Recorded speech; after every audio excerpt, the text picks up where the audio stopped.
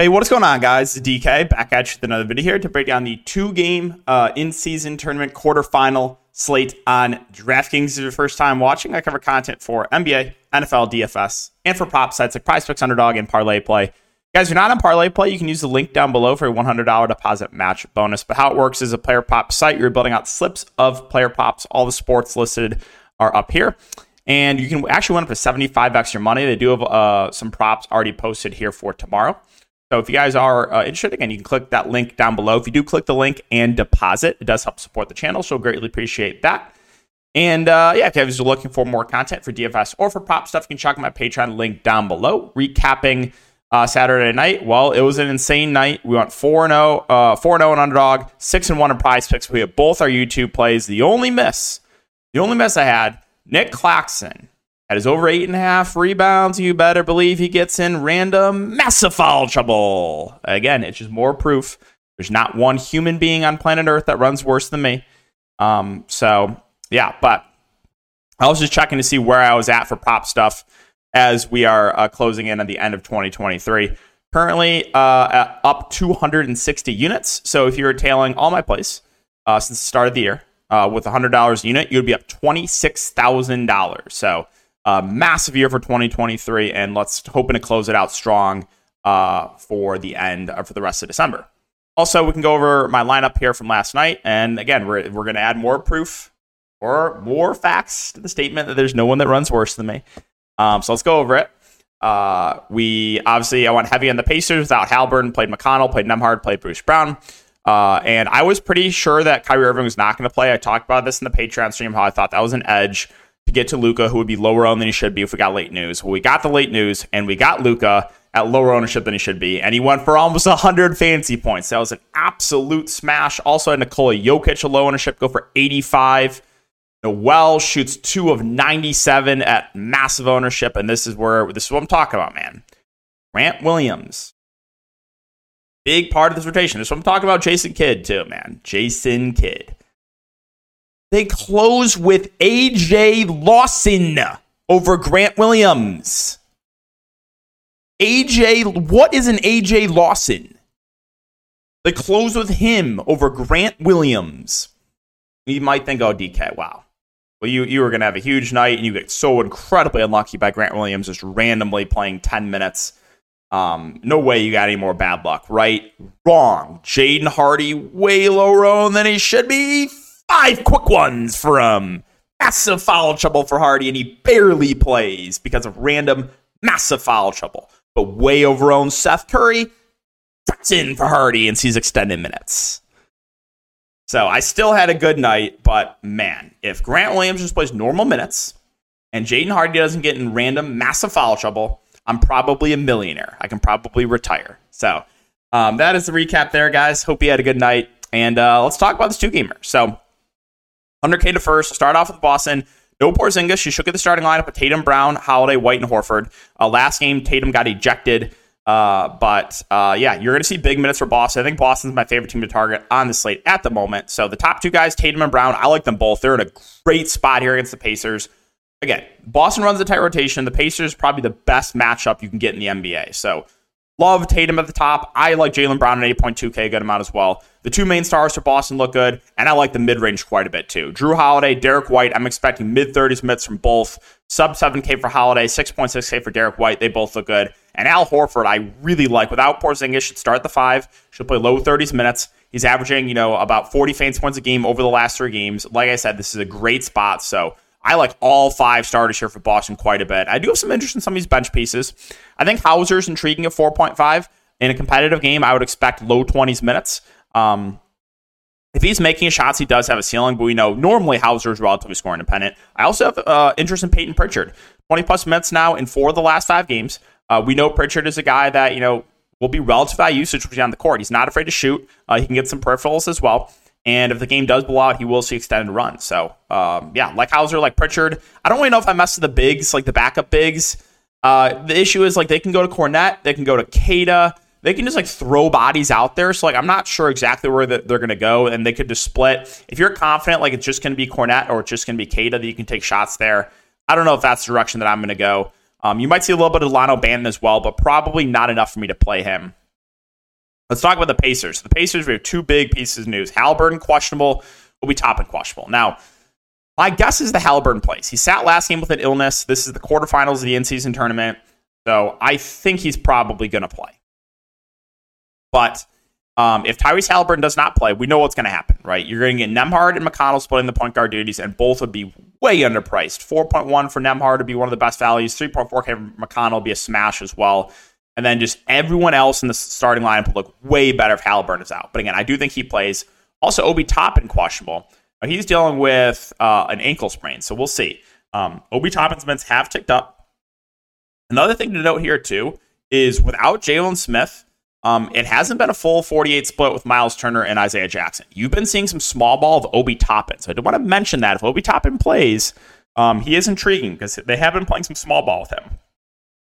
But back to the top, Halliburton, if he does play, I actually really like him at the top. I would assume he plays big minutes, close to 40 minutes. So I do like Halliburton a lot if he does play. Miles Turner, I'm kind of indifferent on. The minutes should see high 20s or so. 7K feels priced about right. He is somewhat foul prone. I'm not saying you can't play him, but I just think he's priced right. Buddy Hield, 6.5K.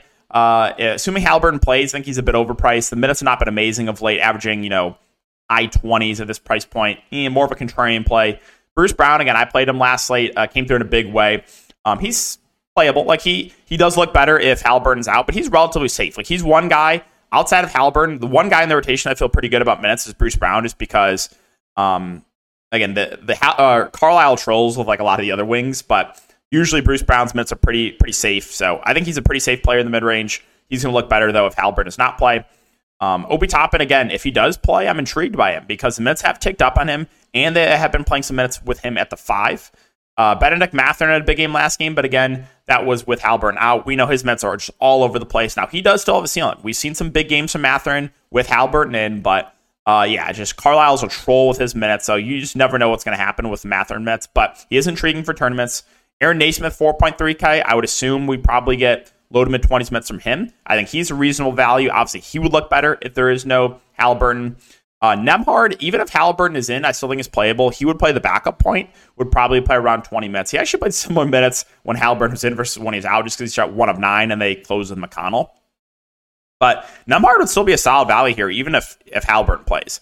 Now, McConnell would be out of play for me. I think he'd be a DNP if Halliburton plays, because he was a DNP the last couple games when Halliburton was in.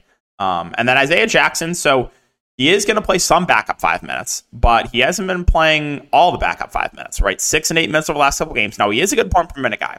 So if you wanted to take a stand on a small slate and say, you know what, I'm gonna take a shot on Isaiah Jackson. I'm going to hope that he plays all the backup 5 minutes and he plays like 15-ish minutes. Like that's doable. And you never know, right? Miles Turner is very foul prone, but like I said, it's not a guarantee. Even if Turner gets in foul trouble, they could just try to go small ball. So, there is still some risk, obviously, there with Jackson. And then that's it. I don't think anyone else will see the rotation. So let's talk about New Orleans and Sacramento. So New Orleans, CJ and Trey Murphy both missed last game due to rest. They should be back here. The main guys all look pretty similar to me. You got Zion at 8.7 in the competitive game. I would expect probably low to mid 30s minutes from him. Brandon Ingram and CJ McCollum should play mid to high 30s minutes. 8.1 for Ingram, 8K for CJ. CJ, in this most recent game, played 38 minutes, so there's clearly no more limitations on McCollum. So I have interest in all three of these main Pelicans. The issue I have is, like, on a small slate, trying to figure out which one I want to play. I think a lot of what I'm going to do tomorrow, at least with these main Pelicans, is going to come down to ownership. So, for example, like let's just say, I don't know, Brandon Ingram was a guy getting 40% ownership tomorrow, and Zion and CJ were like 20%. Well, then I'm going to lean towards the guys that are lower owned. So I think all three of these guys look very similar to me with Zion, with Ingram, and with CJ McCollum. Another thing to note here, Jonas Valanciunas' minutes have quietly been ticking up. 30 plus now in the last 4 games. We know he's over a fantasy point per minute guy. We know this is a good matchup. And there's no Larry Nance. The backup has been Cody Zeller, but they haven't been super confident playing Cody Zeller a lot of minutes. So I actually do like JV. I think he's my favorite play here on the Pelicans.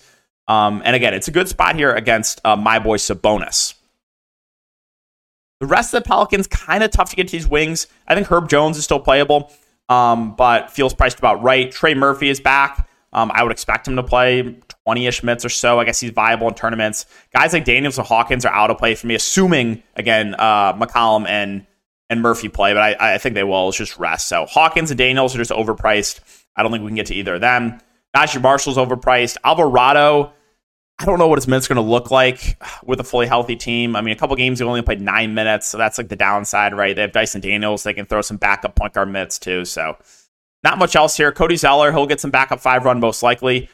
He's been averaging about 12 minutes a game over the last 3. You want to take a shot at him? Sure.